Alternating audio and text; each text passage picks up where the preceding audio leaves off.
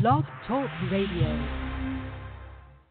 We're all sick, tired, and wasted. We're all sick, tired, and wasted. You're not the only one. Low wage,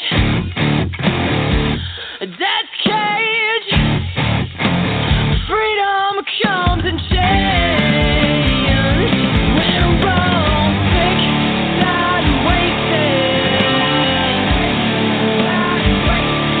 We're all sick, tired, and wasted. You're not the only one. Schools become a shooting range. Sex sells warface we can't abstain. Take these pills, calm the ills. Low life, high price science brought to you by fat cats with 9 lives and just won't die. We're all sick, tired, and wasted. We're all sick, tired, and wasted. You're not the only one who's sick, tired, and wasted. Sick, tired, and wasted. Sick, tired, and wasted. I'm not the only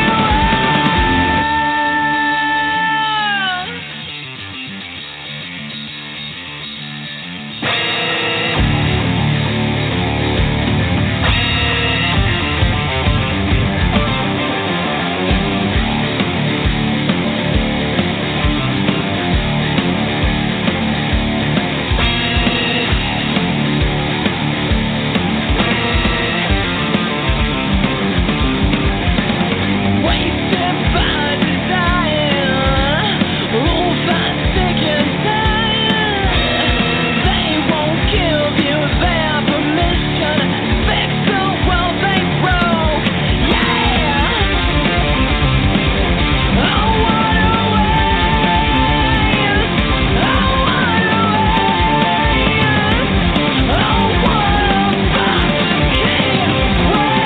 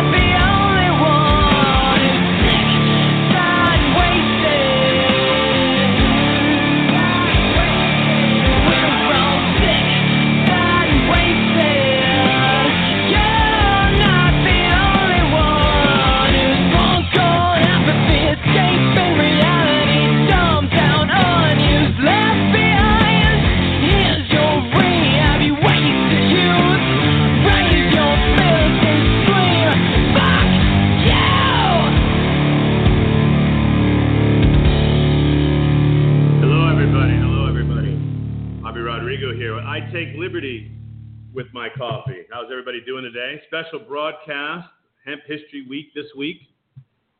Looking forward to sitting down and talking to my guest, Stephanie Grande. We are expanding I Take Liberty with My Coffee today. We're going into video mode. I am looking forward to that. I understand that we have a little bit of an echo going on, so I need to figure that out. And it's probably this right here. All right, how we doing, Tech? We have less of an echo there, I'm hoping. Sounds the same.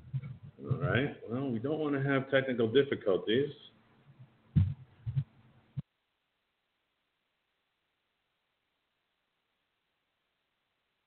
How's that sound, Tech? Are we good? Give me a wave. All right, much better. I like much better. All right, so getting back to spitting at it, we are coming at you here. We're actually in downtown Atlanta. We're not in a normal studio. We kind of brought the studio with us today. I'm looking forward to the show, as always, whenever I'm talking about anything cannabis, anything prohibition, anything hemp, medical, recreational. I don't even like that word. Adult. Hemp, adult. So, of course, we naturally have current events like we always do. And I don't know, there was something that happened yesterday. I'm not sure what the hell it was. The FBI guy, what's his name? Comey?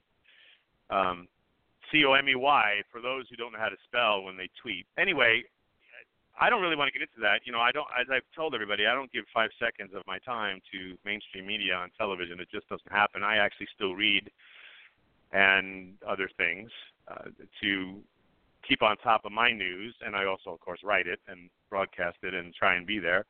And I don't really have much to say about what happened yesterday other than it is really amazing to find so many people who are suddenly in support of the FBI. I think that's a new trend. I've never seen the FBI so popular, at least not in what we call the mainstream or politically or something. The FBI just kind of is there, and everybody's afraid of them like the IRS. I guess everybody likes the FBI now, so we just can focus on the IRS. You know, I like to do that. So since it is Hemp History Week, and since I'm doing all these shows this week relative to hemp history and cannabis prohibition, I want to focus on some of the things that have been happening in that area, good and bad, in order to lead up to my interview with the wonderful Stephanie Grande, or shall I call her StarCaptain Steph. So anyway, so a couple of things have happened, a couple of things of note. Let's talk about the negatives first so we can go into positive. Longmont, Colorado, has lost its mind like a lot lately. And it's not the first time it's lost its mind. Actually, a shout out to Ashley Weber, who is the executive director of Colorado Normal, and also in the hemp business, also in a caregiver medical marijuana business and all those wonderful things, and an absolutely phenomenal human being. She lives up there. And she actually was educating me about Longmont before I knew what was going on there.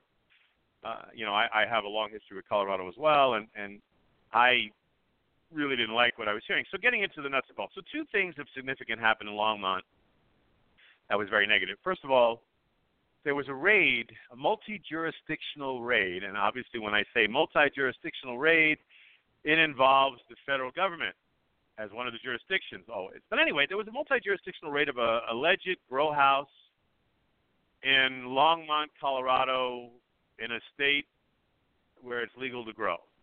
I'm confused. It seems like to me,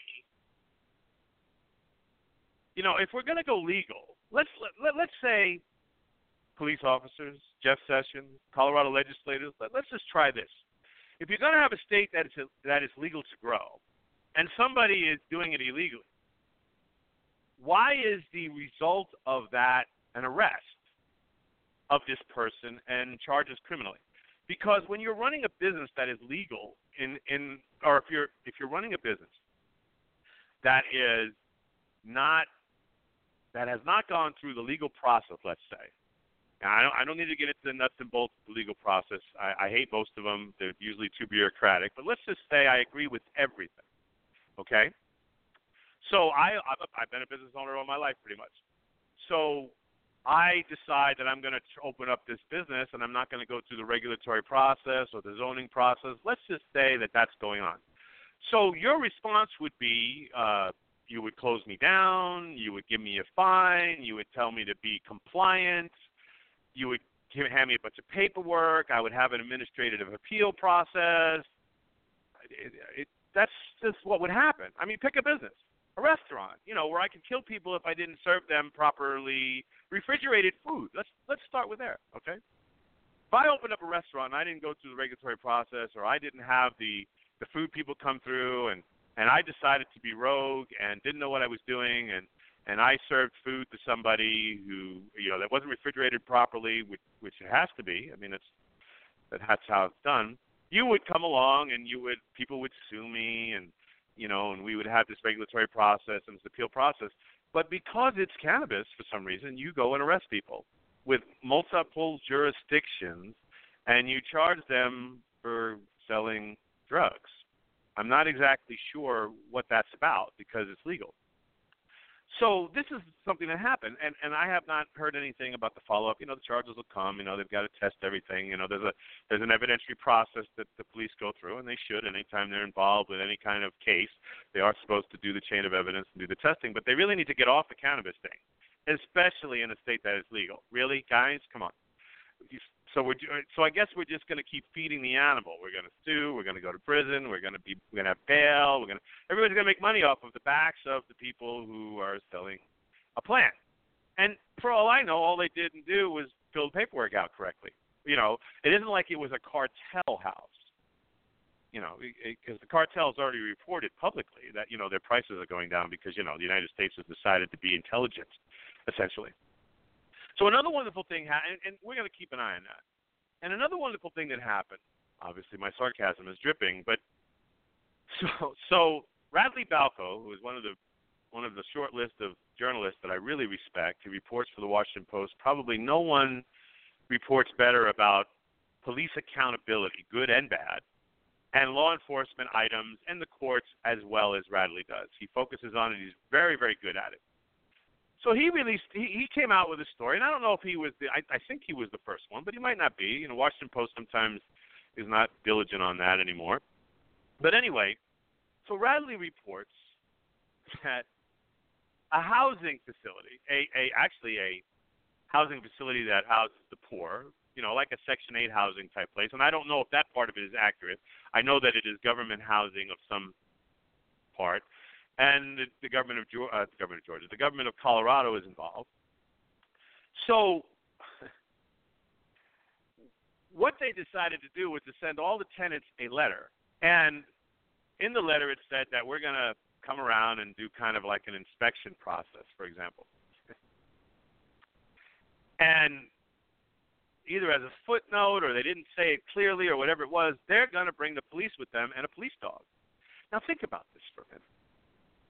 There are some of you out there that would just say, so what? If you're not doing anything, why should you worry? Really? That's how you want to approach this? Really? Fourth Amendment protections exist for a reason. Privacy exists for a reason. So this isn't technically even a landlord, but let's just say it's a landlord. The landlord comes to your door, knocks on your door, and he's going to have the police with them, with dogs, to go through your house and to do an inspection throughout. And this is without even any allegations of you specifically. This is being done to the entire community in this housing project. It was lunacy. Remember, first of all, if people have marijuana in these housing projects, it's legal in Colorado. And this is where it's at, Longmont, Colorado. Let me say that again, Longmont, Colorado. So obviously, and then, of course, there's been some follow-up. I didn't do the follow-up myself. I didn't have a chance to. The people called the sheriff's department there, or it was either the sheriff or the local police. And Ashley Weber, who I mentioned earlier, and this is why I brought her up too, because she also called, and they have decided that they didn't actually want to be there, and they shouldn't have done that in the first place. So that's a nice report. But from the reports that I get from the community and other people that I've had to deal with them at various levels, and they're welcome to come on here and talk about it any time, this particular housing organization has been doing this kind of behavior for a long time, since the Colorado situation has developed, both from when they passed medical and that use, and now into full adult use in Colorado. So, well, I shouldn't say full adult use, adult use. So that's a big negative, and we need to keep an eye on these guys. The posts have been going around. It's on my page, I Take Liberty with My Coffee Facebook page, and on my Twitter account, Cup of Liberty, etc. And it's been passed around. I know United Coalition of Cannabis Activists has it on their page, and it's been passed around fairly well, and it'll keep going because it's a story that we need to make sure people know about. But that's the lunacy that's going on in this country relative. And, and one of the interviews that's going to be broadcast, I'm going to be doing it on Sunday, is I when I was in Colorado, I sat down with Mark Peterson, who is also under the gun in Jefferson County. Colorado, the state that had it legal, again, he is facing criminal charges and civil asset forfeiture, and he is a licensed or regulated or whatever approved caregiver in Colorado. He actually just moved from one county that went dry to a county that isn't dry, and then they still arrested him. Details of that are going to be coming in the future, but those are some of the negatives that have been going on. Now, we don't only want to talk about negatives. We shouldn't do that. I mean, we are a liberty or a show here, and liberty is positive anyway. So one of the things, and I'll say this again, and you're going to hear me say this a lot over the next few weeks at least, probably even more than that, because of the work that I'm doing is tied to so many of the states now that have legal cannabis. And of course, everybody knows that I'm against prohibition, have been since I came out of the womb. One of the things that's going on, of course, is that the industry is thriving to a degree, in the sense that, like any industry, especially startups, essentially, people are getting involved, learning about it. And the thing that I want to emphasize about that, because there were so many of them that I spent time with when I was just in Colorado recently, Ashley Weber, Emily Hyde, and I didn't get to see Diane. That's unfortunate, but I'll make sure and see her next time when I go out there. I love Diane Formbacher, of course. Larissa Bolivar, Mark Peterson, Miguel Lopez, Amy Dawn, the VIP, Millennium Grow, Mike Ortiz, the 420 Rally, all these people I was around. Travis Lippert. I don't want to forget anybody. And then, of course, I went on a grow tour at Dank, thanks to Jay, the owner, one of the owners. It was really marvelous to learn about the industry the way I did. Leslie is another person that I met who's another hemp farmer, and I kept saying, it was almost like an insult, because I didn't make the connection. It was my first time around the industry ever in any state, deeply into it, spending time with the businesses and the people that are in the business.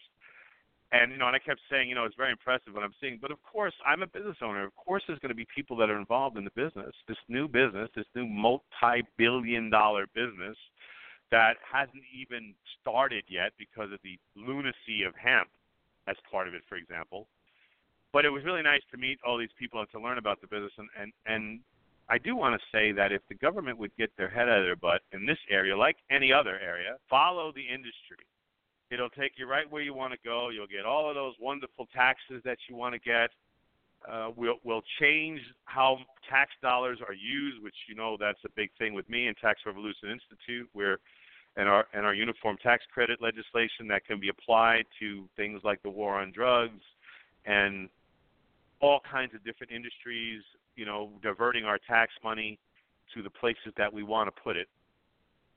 So if the government would just follow the industry, it would really help all of us out here immensely, because we could just, wake up and go to work, wake up, go to the farm, wake up and get on the phone and just live, make money, help our communities. Let's see what the benefits are. And we're going to get into a lot of this with Stephanie, because Stephanie knows what she's talking about, by the way. I wouldn't have her on the show, damn it, if she didn't know what she was talking about. I'm the only one who doesn't know what I'm talking about on this show.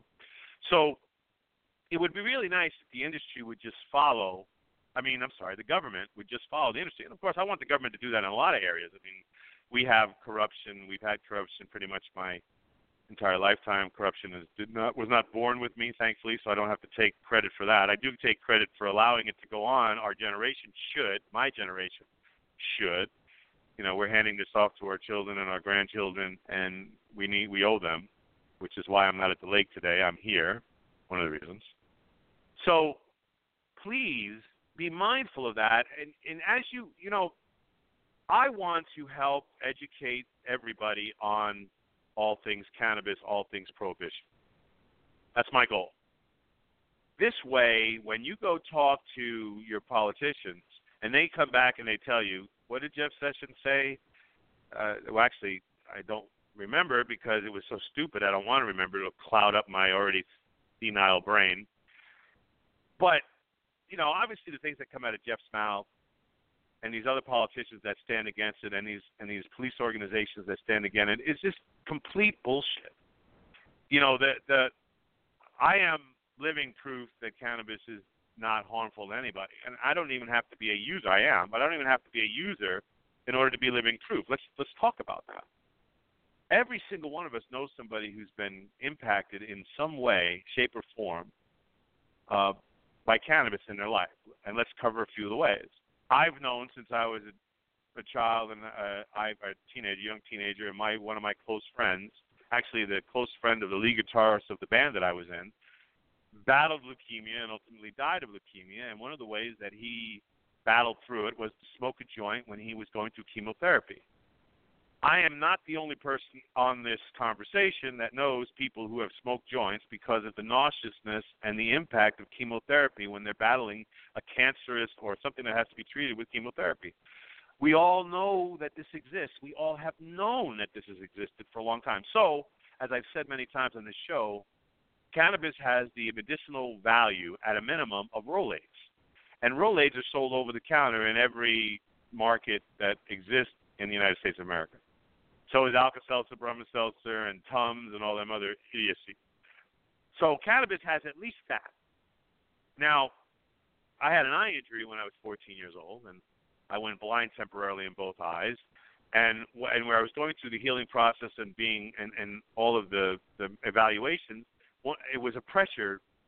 The impact causes my pressure to spike. And the pressure spike is what the basis is of glaucoma. So at that time, 14 years old, I had this injury. I knew that marijuana, at least it was alleged, that marijuana helped people battle glaucoma. We know the studies are endless now. Well, I shouldn't say endless because the United States doesn't do them, so they don't count, right? The United States doesn't do them, they don't count. But anyway, so I've known since I was 14 that cannabis is relevant to glaucoma. So if I ever did develop glaucoma, that was going to be one of my go-to places for glaucoma. I knew that at 14. I'm 55. Okay, so I've known that for a while. I'm not the only person on earth that knows that. So before we even go anywhere else, cross that bridge and say, Your Honor, your officer, your politician, how do you counter that? And where are you getting information that says it does this, that, and the other? I listen to whatever his name is. Somebody call in and tell me the guy's name on the county commission of Fulton County that had the audacity to say, well, I've stepped over heroin users on the floor, and they had marijuana with them. And that's why he wasn't voting on the decrim bill, or he wanted to pass the motion that it be studied. Shut up. Really? Just shut up. It's ridiculous. And I'm not even touching on hemp because I'm waiting for Stephanie to teach us. Okay? So she's going to teach us. So I want to just cover some of that because I'm tired of the argument. I am very, very tired of the argument. I don't want to have the argument anymore. I want to move on. I want to get to harm reduction. I want to fix the economy. I want to fix our communities. And hemp, the hemp side of this, that Stephanie will get into, I'm sure. You want to talk about the climate change issue that's been on everybody's mind since the Paris Accord, which, by the way, sucks. But we'll go with that as really positive. But we'll just say it's great. I'm totally into green because it's smart, not because I'm some kind of communist. By the way, it's because it's smart. Why don't I want to be good to where I live? What's wrong with that theory? And all you people who are making all this money on destroying our society, you can make just as much on not destroying it. So how about you go from this production to that production? So we'll get into that. So when the politicians come to you and do all that, and the cops come to you and do all that, and these organizations come out, because when you go to try and do these things with all these legislators, the first thing they want to talk about is how harmful it is to society, and we don't want this available, and we don't know how to tell the plants apart, and all those other wonderful things. That's just horse hockey. Who said that? Horse hockey. Somebody on television. You know me in pop culture. So I just wanted to use that as a segue into the show. So let me tell you about my guest, okay? Because she's sitting way too far away from me right now. I want her closer to me. You'll see why in a minute. So Stephanie Grande has a long history. She's a military brat. Which I'm assuming means that she was an uppity young lady growing up. She married an officer, so ha-ha. And of course, I'm kidding partially. But she decided to to be smarter than she already was, because she's brilliant, you'll see. And she decided to jump into the hemp world, and she started a movement, among other things, called Indie Hemp. And the purpose of Indie Hemp is it's a true grass, quote, grass, end quote, grass, roots effort to identify the 25,000 uses of hemp. So this is, everybody needs to kind of participate because, you know, to count from 1 to 25,000, it takes a while. Oh, horse hockey is from MASH. Thank you, Mike. I appreciate it. It's great to have an audience. Mike is filling me in. It's the Colonel horse hockey. I like it. Okay, we're good.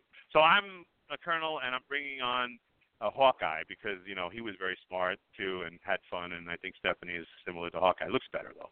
So anyway, so it's a true grassroots movement. So I want to introduce you to Stephanie, and I want to introduce you to the movement. So without further ado, Stephanie Grande, please come and join us. Well, hi there. It's a pleasure. It's a pleasure to meet you.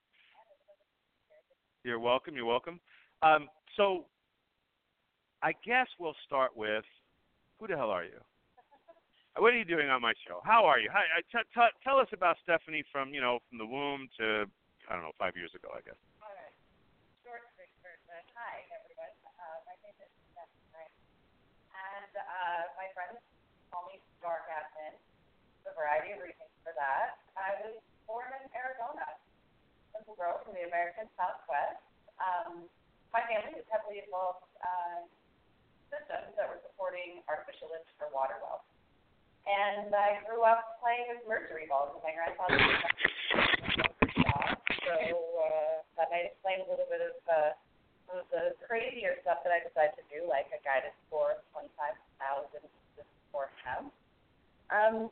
So I moved around all over. As Bobby said, I was an Air Force grad. I actually have the distinction of having two wonderful fathers. Both of them love me very much, and I return that love in full. Both of my fathers served. I did marry a senior naval officer. When I graduated from college, my first job was he a line officer or a staff officer? Was a ground shoe. Oh, gotcha. Well, if there's a fourth officer. He was a line officer. He was one of my bosses. Let's put it that way. He was an Annapolis graduate, and one of my dad's a graduate of the Air Force Academy in the spring. So military was nothing.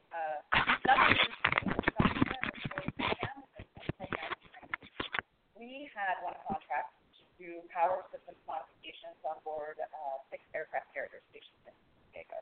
4 of those carriers were nuclear powered, 2 were fossil fuel. Part of that contract required that we sent someone as a contractor on-site technical representative. That was me. So I showed up at the Navy, learned a lot about limited duty officers, line officers, the whole range of it. What I really learned the most about was not just electric power generation, but also electric power distribution.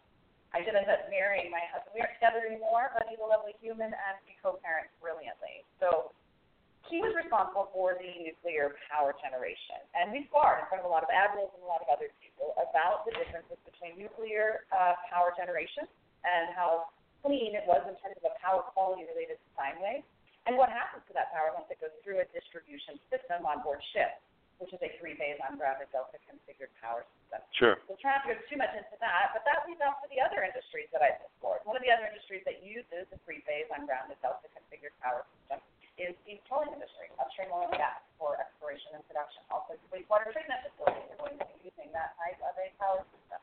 Any critical infrastructure is going to use that type of power system. The simple reason why is if we lose a phase, we can keep pumping. Sure. If we lose a phase, we can keep firing a missile. These critical systems cannot be permitted to go down. When they do go down, we see terrible, terrible, terrible effects. So one of the things that I've dedicated my adult life to is ensuring that we have a very clean method of electric power distribution to reduce inefficiencies. And I find it odd that we lose so much power in distributing it from point A to point B. So I started on this thing of thinking, what about point of use power? Meaning that we use whatever is available to us in the area where we are. We're in an area that has a lot of sun, without spending too much time on solar power, I do believe in the possibilities of solar power moving forward. But like many other people, we're just not there yet with solar. So if you're a big believer in solar, please invest in it. It needs your help. Nuclear has its has its upsides, it has its downsides. Without getting too much into that, I do know that there are a variety of nuclear disasters that have taken place out there in this world. In those cases, industrial hemp has already been used or being considered as a phytoremediative crop to remove heavy metals, wastes, and toxic elements from the soil. We also have wind. Wind's great, as long as you live in a place where there's lots of wind. The other thing about wind is that you only have so much capacity for each of your turbines and the land around the turbines before you can set them up. We've got geothermal. That's a really great means of producing power as long as you live in the tectonic activity.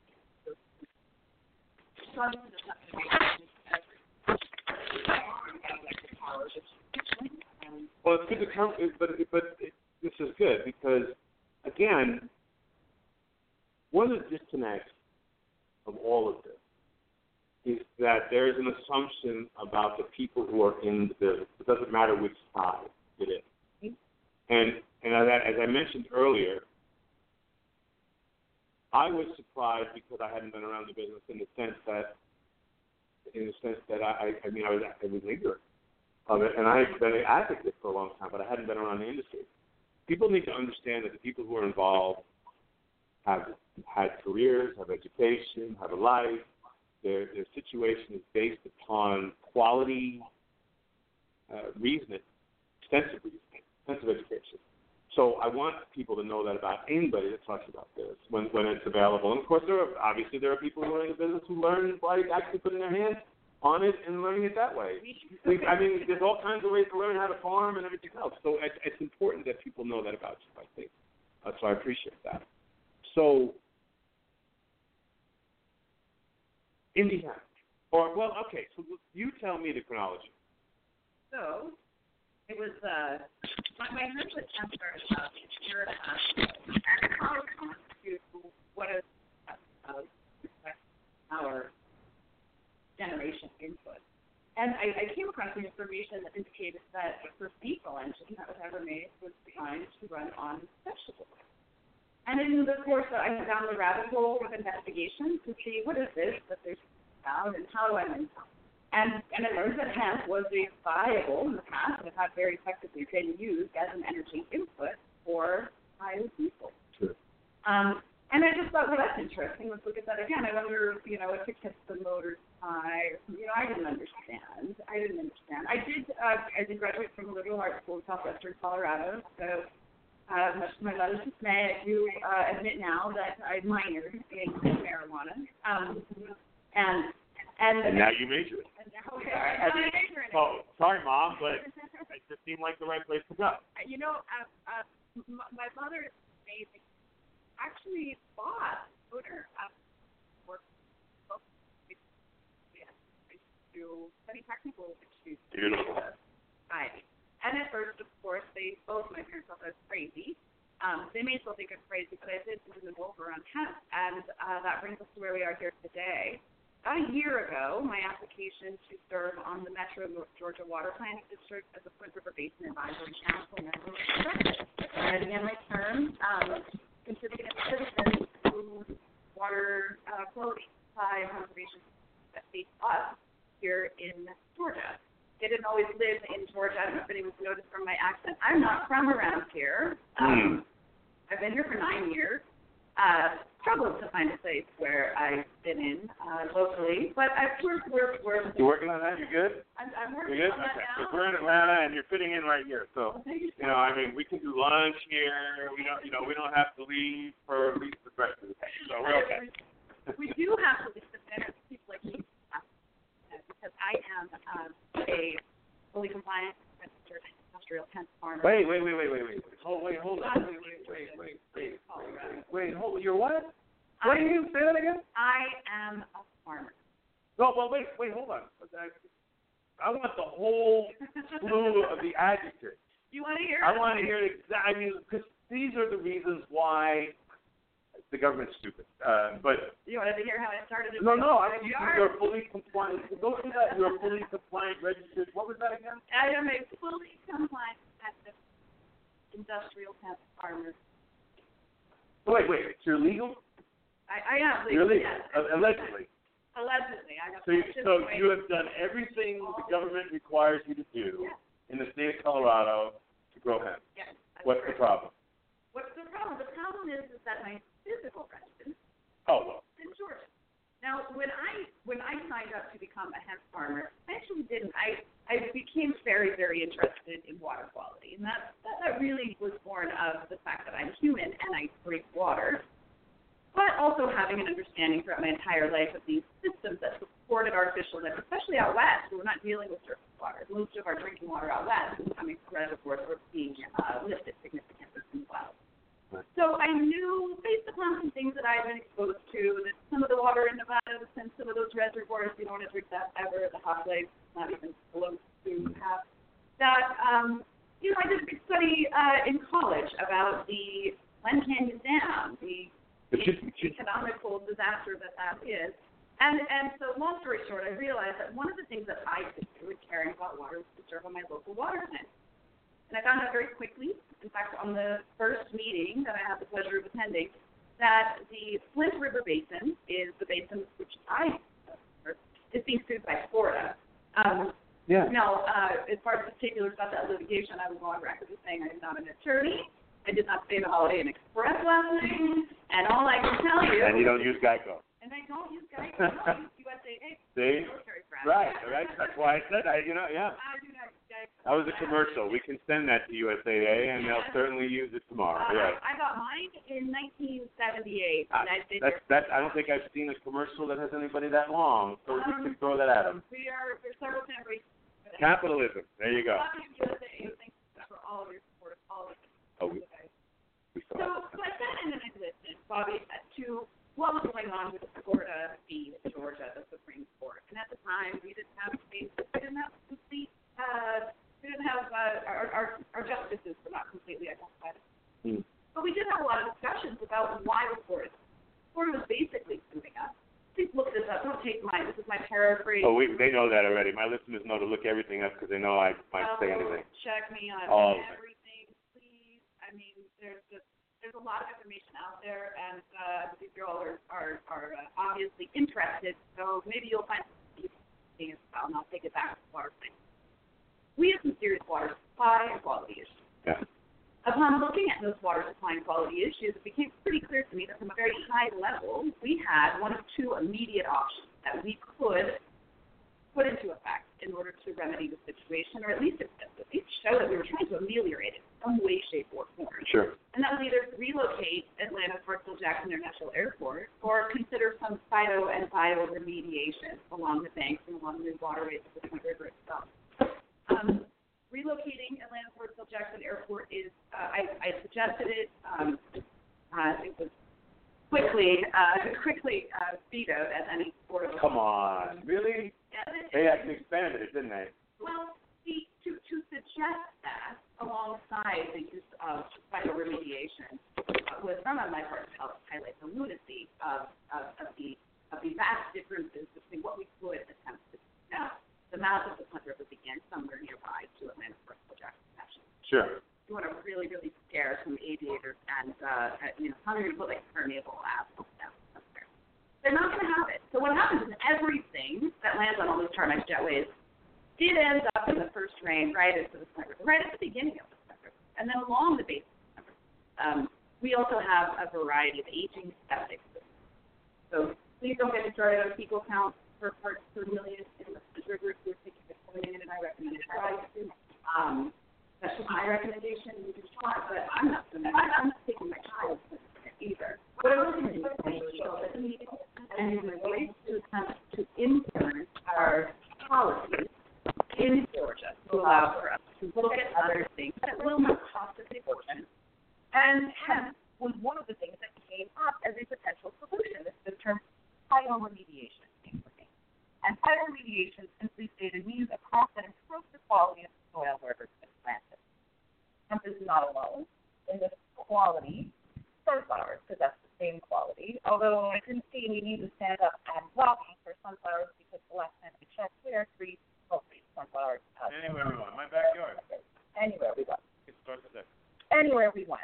Now, the other crop, hemp, is currently not legal. for cultivation in Georgia, not on a non-profit basis or a for-profit basis. Or a research basis. No, there is absolutely no legislation that's been passed at this stage at all that would permit anyone in the state of Georgia to cultivate hemp for any purposes whatsoever. Now, perhaps we should go back. I don't know if your readers are already familiar with this, but hemp is a form of cannabis that contains less than 0.3% THC. Please don't make me say what THC stands for because I'm a hemp advocate, so we're focusing a lot more. We got THC right I here. think we all know It stands for better health care. As it has been explained to me, THC is the cannabinoid that interacts with our endocannabinoid system inside of our body that attaches to, I believe, CB1 receptors in our brain and produces that feeling of euphoria. Reference the college days. Now, the crop that my minor, that's right. Now, the crop that I'm cultivating, as I've already said, does not produce really any measurable amount of THC. What it does produce, however, is CBD, and that's cannabidiol. And that is another cannabinoid that interacts with our endocannabinoid system within our body. And the way that CBD interacts with our endocannabinoid system, again, as it's been explained to me, is that it attaches to our CB2 receptors. And those are far more geared towards our immune system. Right. So this information was all found out about the benefits of hemp and the existence of our endocannabinoid system once people started to take the innuendo. I mean, I too have known about cannabis as a medical treatment or an assistance for those suffering from glaucoma for as long as I could remember. Sure. And so scientists finally did get involved in that, and that's from the discovery and the naming of the endocannabinoid system in the body. So there's a lot of information out there. I am not a doctor. I didn't stay at Holiday Inn Express last night. I take my CBD supplements, so I don't visit doctors very often, fortunately.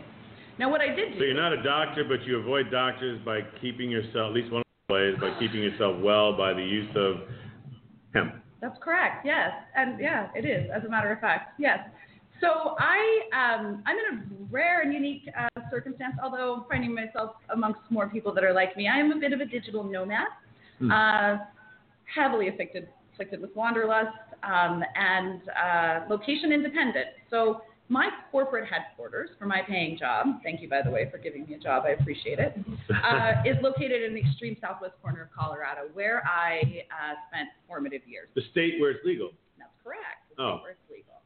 So my farm is in La Plata County, in the extreme southwest corner. My family relocated there after my mom took every FEMA map known to man and overlapped them and was looking for a safe place to relocate her family where she could go off-grid.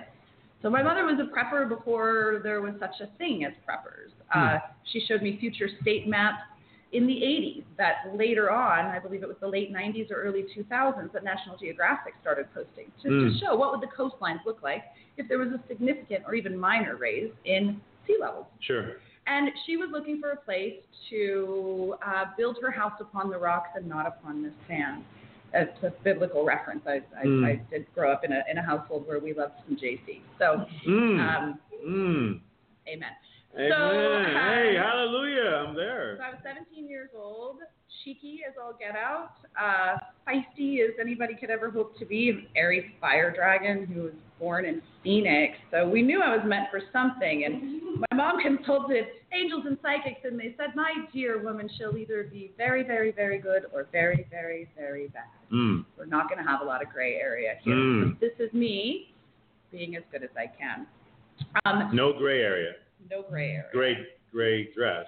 Gray dress. No gray area. I like no. Gray area in the dress. I do often say, show me the gray area, and I will show you where I can operate legally within that framework. So I went to Colorado last summer after I had decided that I wanted to be a part of improving the water situation here in Georgia. Okay. I wanted to become an organic farmer. I wanted to grow my own food for myself and my daughter. I was dating a guy who was a wannabe farmer. So kind of, he's watching, that's what you were. And he's watching, I assure you. Really distressed by this, I'm sure. Yeah. I met a lot of really great people along the way, and I did have the great fortune to meet a lot of people who were involved in plant sciences in Georgia at UGA's Griffin Extension office and also at the UGA Milledgeville Greenhouse campus. Sure. So I showed up for a 2.5-day organic farming workshop in Milledgeville, met some great people, had really no idea what I was doing. I just knew that compared to out west, I could put seeds in the ground and they would grow, and I was so proud of myself because that hasn't always been the case. I have brought some houseplants to their knees in my lifetime. So I felt really capable. And for those that don't know, houseplants do have knees. They do. And it takes a while to find them, but they got them. I'm sorry. Have you ever seen a ficus tree bend? I have. Right, I killed an aloe last week. It was unintentional, but it happened. That's what happens when you wander less and you're not watering your crops. But there's no gray area.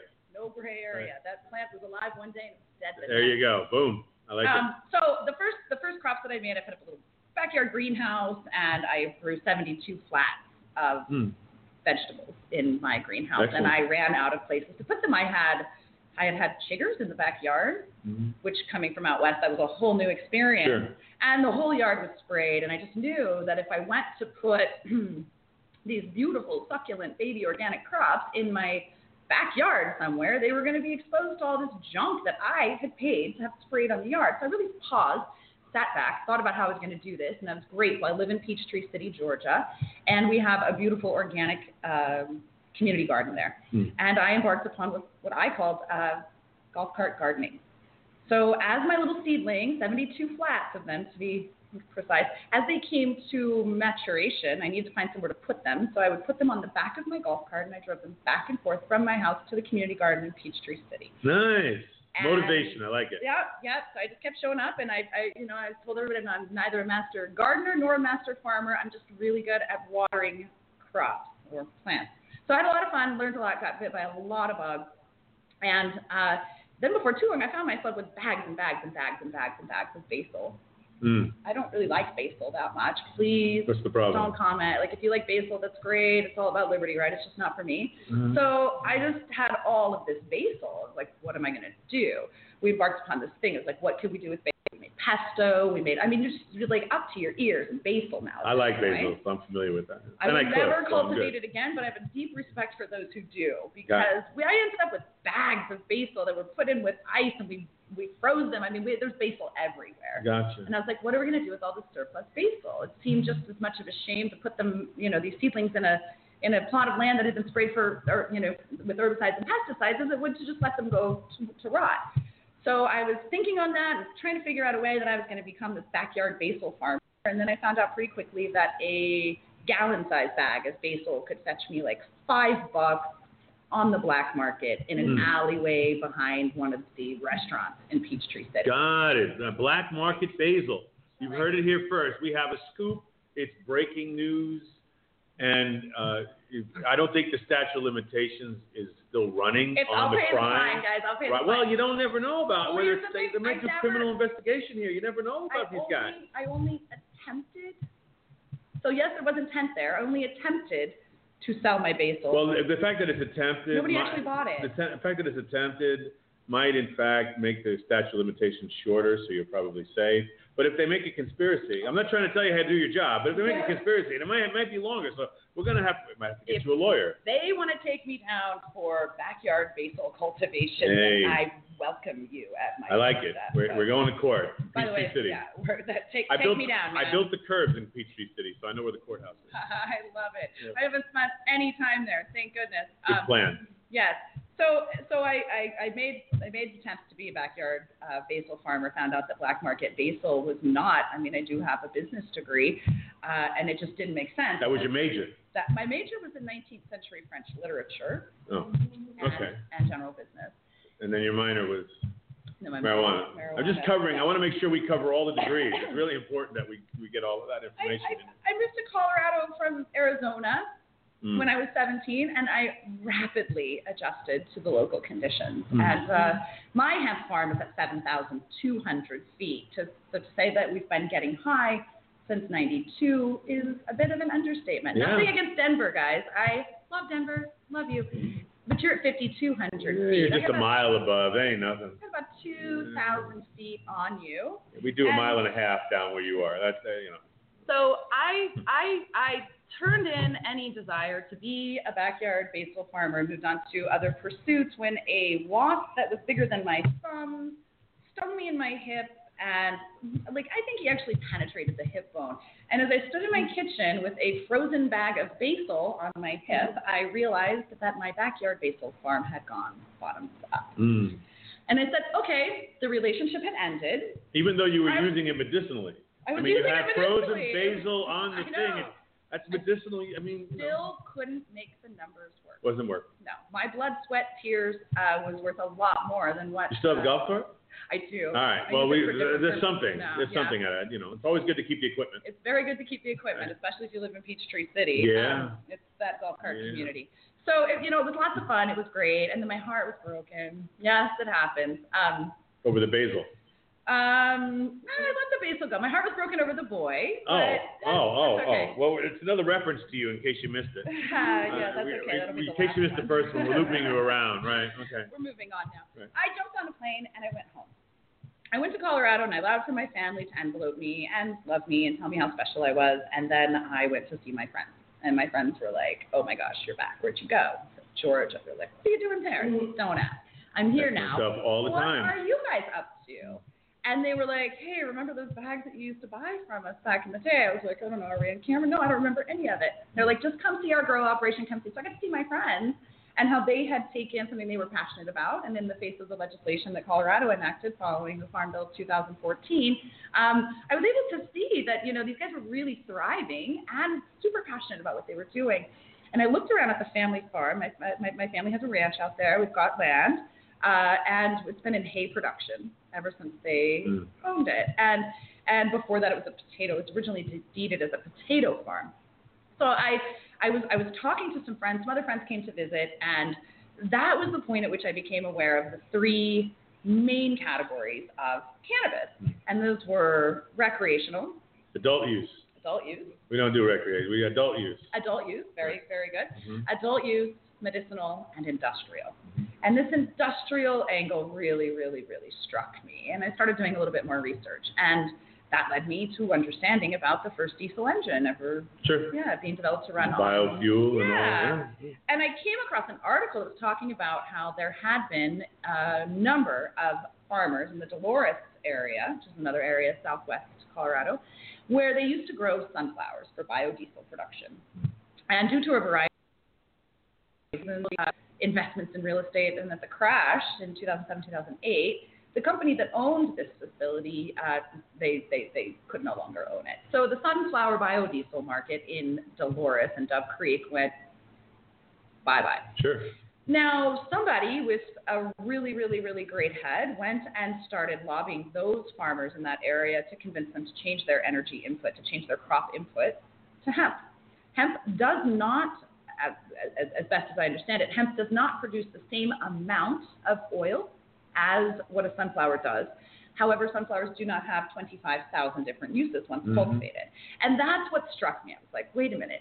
How long does it take a sunflower crop to grow as well? I have no idea. Because the hemp thing, obviously, you can get multiple. 111 days is what my That's it. Bang, bang, bang. Right. 111 days. That's 3 times a year plus. Yeah. Well, and where I am, we get one.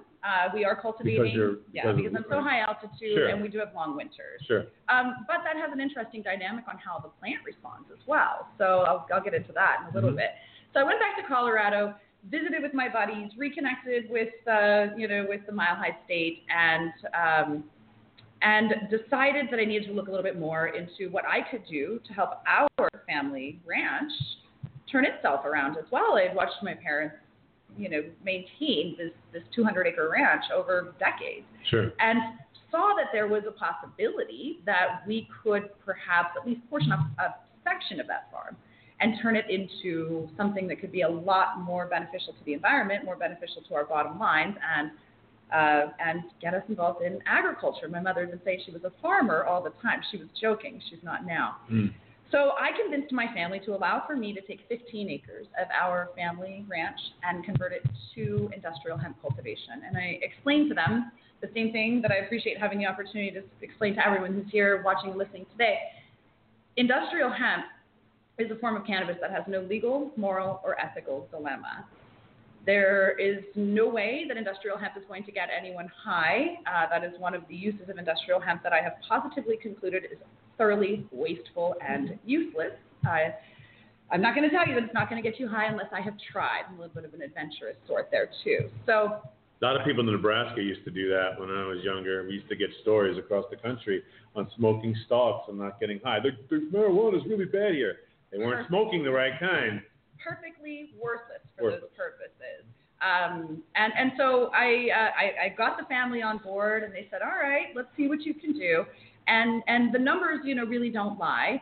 That same 15-acre parcel that I am now cultivating industrial hemp on historically would bring our family about $150 per growth cycle. We usually got one cut per year. We were using it to feed our livestock. Sure. So the potential of the crop that we're growing now in that same section of land is $750,000 US. So there is just absolutely no comparison whatsoever on the price for backyard basil, hay, or industrial hemp. No doubt. And that's based upon what production model, or does it matter? Well, yes, it does matter. Mm-hmm. And as I mentioned before, this wanderlust thing that I partake in. So I am an electrical systems consultant, and I am consulting on 5 different continents right now. It takes me a lot of different places around the world. In fact, just next week, I'll be going on my 8th international trip this year. It should come as no surprise that Canada has shown up a lot more prominently on my radar. Canadian farmers have been allowed to cultivate hemp since 1996. Right. One of the things that I didn't understand at first was when I spoke with Canadian hemp farmers who had farms that were roughly the same size as my farm, they were typically coming back at numbers of about $75,000 per year Canadian, which is, a lot of farmers would be quite happy, with those types of numbers. I'm sitting here going, do I tell them? Do I not tell them? Do I tell them? Do I not tell them? And mine's a little bit more than that. Why is mine a little bit more than that? It took some doing, but I did find out that there are a lot of restrictions actually on Canadian hemp farmers. Despite the fact that they are permitted to cultivate hemp, they are not at the moment permitted to cultivate their hemp and process it for CBD. This is this medicinal grade industrial hemp-based product. Now, I did not set out at my farm with the intention of growing for medicine. I'm the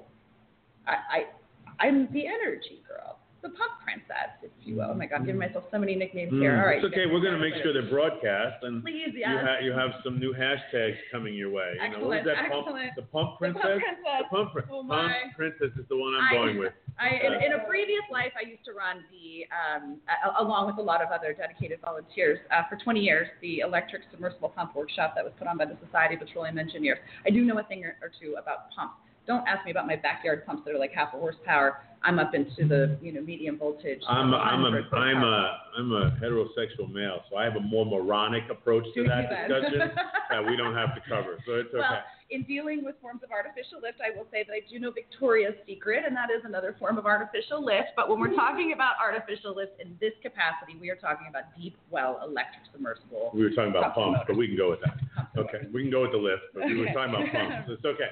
Now I'm blushing, which doesn't happen often. I'm glad everyone's We seeing that. can try our best here. Yes, we try our best here. You're doing well. I've lost my train of thought as well. So, okay, I set out, and what I wanted to do was what I had just been told through a group that I've been welcomed into called Awesomeness Fest. It's a wonderful event that's hosted by a company called Mind Valley Academy. If you're not aware of it, check it out. They're amazing. I'm actually still wearing my A-Fest bracelet because, frankly, if any of you A-Festers are watching, you guys are amazing. I wouldn't be here. Why aren't you watching if you're not? Of course you're watching. Absolutely. I don't even know which camera to go at, but so much love. I heard this thing about how if you were worried about what you were going to wear or what somebody said or this or that your problems weren't big enough. And that I was called to action to do something that was Humanity Plus. Yeah. And in that Humanity Plus environment is where I discovered that we really need to, as a society, look at alternative energy inputs. I'm not suggesting that we do away with any industry that's providing us with energy. What I am saying is that we need to augment them all, and wherever we can, use point of use. That is something that I am a huge advocate for. So what I wanted to do was, just like all of these farmers that are in Dove Creek that I was being inspired by, I intended to grow industrial hemp for biofuel production. What this company that came in and took over for the sunflower biodiesel facility is they created a spot right next to it. There was a shuttered concrete facility that's now, as it's been explained to me, I did actually go out there because don't just tell me that there's something out in Dove Creek. Like, I will really get in my car and go and drive out if you guys are, if you find it. There's all kinds of pictures on Instagram. Remember that. If you go to Dove Creek, just put something there and let her know, and she'll come out and see it. I will go out and see it. Yes, I will. So in addition to providing farmers in that area of the world the opportunity to harvest their crops and use the seeds and the flowers for biodiesel cold press, they were also now giving farmers an opportunity to have a double income on one crop. Sure. By creating a hempcrete facility right next door. Right. So the stalks can go to the hempcrete facility, the seeds and the flower can go to the biodiesel cold press facility, and it just is a really, really neat model. I haven't been there since February. I will go and check it out again and see where they are. But being inspired by that particular story and that particular agronomic economic revival, I decided that I also wanted to get on this. I wanted to grow hemp for biofuel. And then my valley said no, and the crop said no. I don't get told no often, but in this case, I handled it better than most. I didn't kick and scream. I said, all right, crop, do what you will. Now, I guess I should... But please understand what she's saying here is that from a farming aspect, we're talking about from the farming aspect, that it wasn't successful to grow that use. It could have been. However, there's a funny thing. This may not be happening at everybody's farm. I hope people that will chime in. What my experience, my limited experience, which one of the things I'm really good at, is surrounding myself with people who know a lot more than I do. Sure. Is that generally speaking, when we talk about cannabis, THC likes to act as a bit of a sunscreen. So when we throw a lot of extra heat, we throw a lot of extra light at the crop. Whether it's horticultural or agricultural, which we typically define the marijuana side being the adult use and medicinal side as marijuana and the other industrial applications as hemp. So what we see in cannabis on the whole, whether of the hemp or marijuana variety, these are all blanket terms. You guys, I'm sure a lot of you out there know this a lot better than I do. Thank you for rolling with me. We're going high level. THC is the plant sunscreen, for lack of a better term. And then when it gets cold at night, the plant tends to boost its CBD production. So when we have a valley at 7,200 feet that gets cold every night throughout the 110 to 111 day growing cycle, what we see is a crop that produces a lot more CBD. When we look at it from a business perspective, I probably could have grown for biofuel. Good. But the numbers made a hell of a lot more sense to grow it for industrial hemp-based medicinal grade CBD. Excellent. And that's how that went down, and now I am a farmer. Now, I did have to do a little bit, I'm sure that all of us who've either known a farmer, visited a farm, or eaten something that was grown on a farm. And in America, we have some people who get paid to farm. Some people who get paid not to farm. And then we have some people like me who pay to have the right to farm. And there's that part. Yeah, there's so you're going somewhere else. So I shouldn't have interrupted you. Let's make that flow again. So go ahead and say that. So in order to cultivate industrial hemp and be a fully compliant and registered farmer, a couple of things have to take place. You have to apply.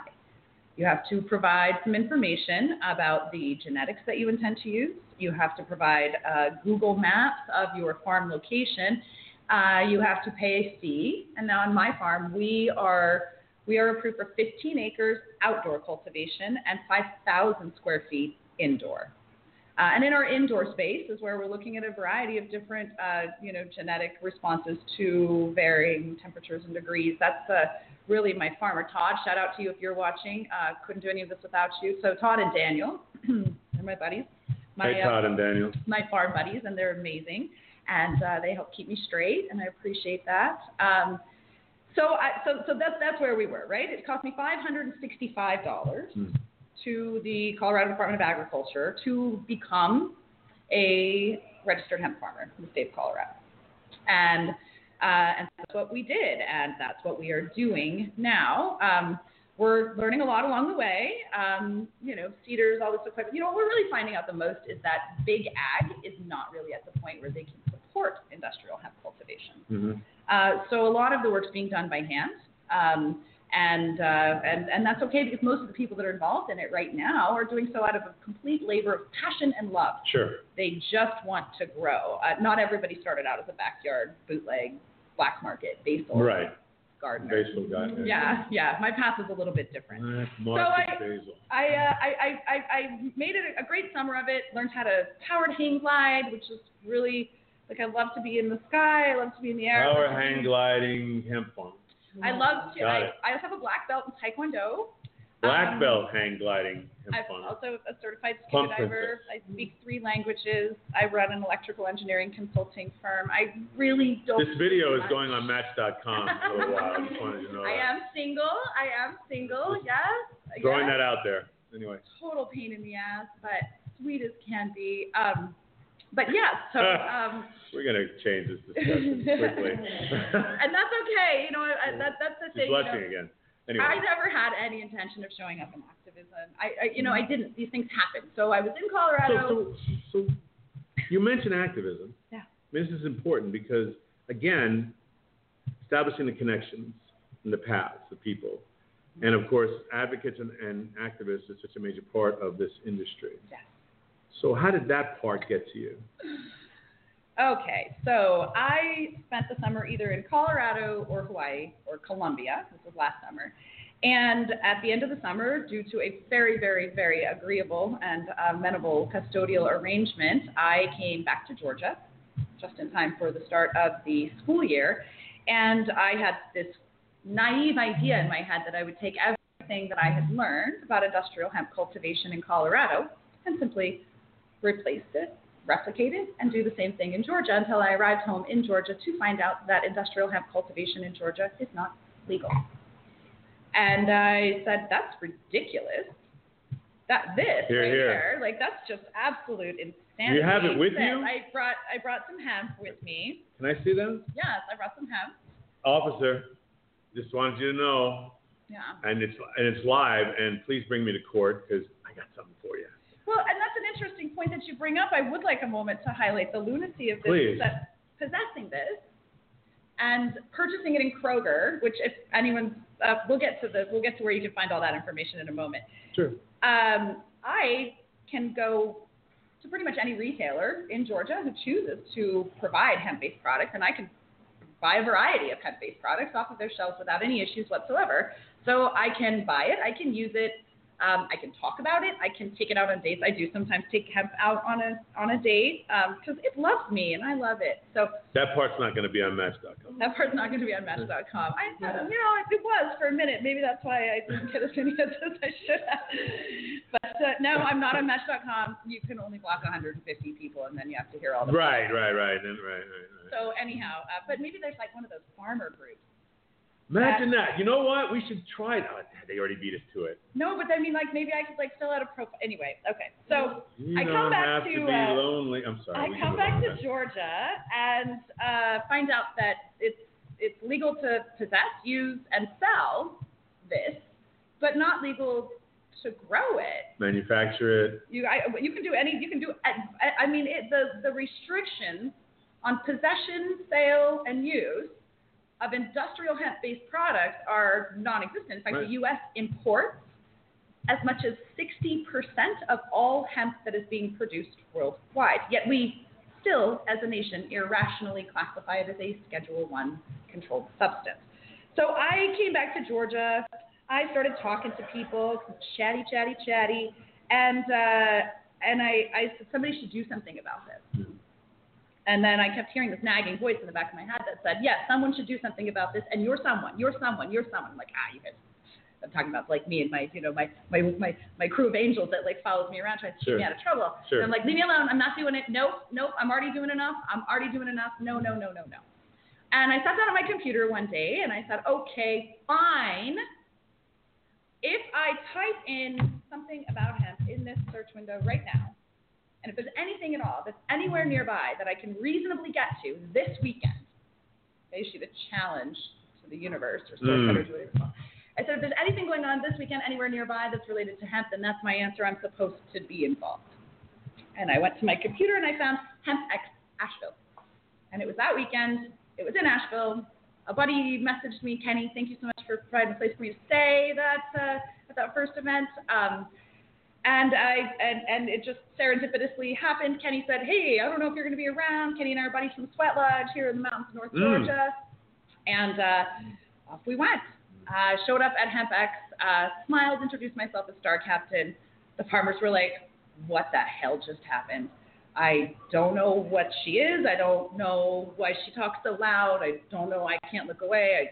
I don't know what to do with her, so we'll just keep her kind of at arm's length.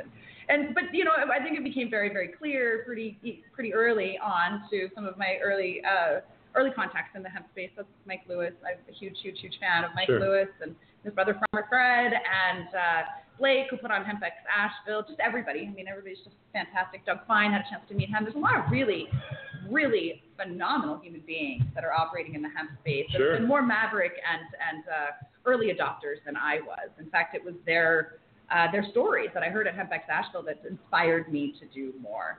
And Mike Lewis he's founded a program called Growing Warriors, and he's the one who hung the first hemp flag over the Capitol in D.C. Veterans Day 2016. Being an Air Force, growing up with all the military connections that I said I did, that one inspired me because I realized a long time ago that we send these people out to harsh conditions. We send them out to really, really, really undesirable locations to do really, really, really undesirable work. Now, I get it. Everyone that's serving today is doing so voluntarily. However, when we bring them back and they've been exposed to terrible atrocities that they simply cannot get out of their minds or their life experience, what are we really offering to them when they come home? Right. We're offering them a bunch of shit is what we're offering them, if you'll just pardon my language. We're offering them a giant bag of flaming shit, and I thought that's just wrong, absolutely wrong. And so when I saw what Mike and his brother were doing, which if you guys are not familiar with Mike Lewis, please, Patagonia did a little 11-minute video on him. I don't want to watch it now because I'll cry, because it makes me cry. It impacts me. You know, he had a family farm. He had a brother who served. And long story short, you know, what Mike was providing was a place where farmers could come and dig in the dirt, which we know to be a very soothing activity. I'm not in any position to say what will treat post-traumatic stress disorder. I'm pretty sure I've given it to 2 or 3 people, like boyfriends or something, you know, maybe ex-husbands. But I don't Not understand. the sweetest candy part. No. Gotcha. Cover that. Yeah, that was then. You know, now I'm a hemp farmer and I'm a lot happier. So, anyway, so in order to help the veterans that Mike had the ability to help, he created the Growing Warriors program. Patagonia did a movie on it, a little short movie called Harvesting Liberty. Amazing, just the stuff that just... Yeah, it really is. You got to check that amazing. out. Mike is a great human being. There's no question about it. Mike is a phenomenal human being. His family, his babies, everything that he's doing. Like, I get like a little welled up every time I hear about him, and the people in the other room are clapping for him. They don't even know. So, inspired by Mike, and I came back home and said I needed to go and get really involved. So I did a web search to see who was already showing up in the industrial hemp space in Georgia, you know, from a social media perspective. And that's when I came across a lovely, lovely, lovely gal called Aviva. And I've met Aviva at the Land Trust, where I volunteered to sell hemp shirts at a No Nuke event. Sure. And I adore Aviva. In fact, I'll be speaking tomorrow at the Hemp History Week event that she's organized here in Atlanta. And that's at Food 101 from noon to 4. We do have limited capacity. Where is Food 101? It's in Sandy Springs. Okay. So we can post links to that, you know, so people can be Absolutely. aware. Food 101, Aviva, and her group, the Georgia Hemp Economic Revival Organization.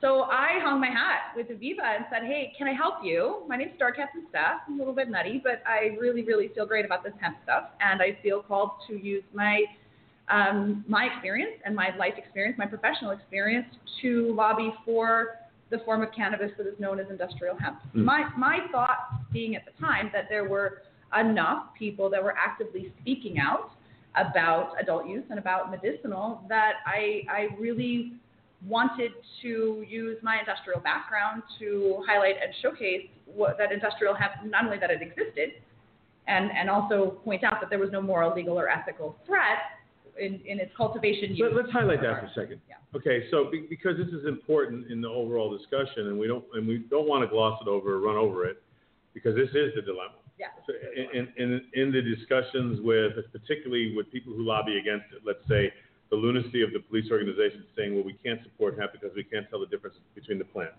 That's literally what they say in public. It's pretty ridiculous, obviously. And then the other parts is the moral aspect of it, which really amazes me, considering that most of the people who are doing this are people who have a religious connection. We won't call it a background, but a religious connection, and yet they'll at the same time drink, gamble, and things like that. So the hypocrisy is there. But even the people who don't have the hypocrisy don't understand that this plant doesn't harm people. No, in fact, if anything, it protects the welcome, boosts the farmer's bottom line. It improves soil quality where it's been planted. Again, that takes us back to that phytoremediative statement. Hemp is also a massive carbon sequesterer. Right. Hemp has the ability to sequester. In one of my blog posts before, I said, what is this word sequester? Well, it's like a $3 word that people use to make themselves appear to be more intelligent than they are. It means absorb. So because of the way that hemp rapidly absorbs carbon sequestration, and how quickly it grows, it is a very, very attractive crop to help us navigate the influx of carbon that's being put into our atmosphere. Now, there's a couple of different ways that we do that. We've got these large facilities called carbon capture and storage facilities. It's billions of dollars co-located next to like coal plants and things like that to absorb the carbon there. Well, I think it's great, but it seems like it's an artificial process that's been designed to mimic a natural process. Always. So if industrial hemp and hemp on the whole has the ability to improve the quality of the soil where it's been planted, it does not require, I think I mentioned this too when we talked before, when you're ordering industrial hemp, you can literally say, hold the sides. It does not require pesticides, herbicides, fungicides, nematicides, hold the sides, like all this nasty business that gets into our inland waterways and streams. Yeah, it grows anyway. So it came full circle for me, knowing that, a 20-year history of expertly helping to put more carbon into the atmosphere, a desire to farm, but also be profitable in it, and an inner desire to leave this world a better place than I found it, not just for my child, but for all of your children too. Exactly. And everyone else. Exactly. That came up with that whole Humanity Plus bit. And I fought activism for a while, and preferred to when we attended meetings, we met with some legislators. I did go with Aviva to meet with Congressman Woodall, a lovely, thank you, sir, for your time that day. And he quite rightly said, hey, I don't know that we can have this discussion about industrial hemp without having the cannabis discussion, the marijuana discussion. And I said, well, we can.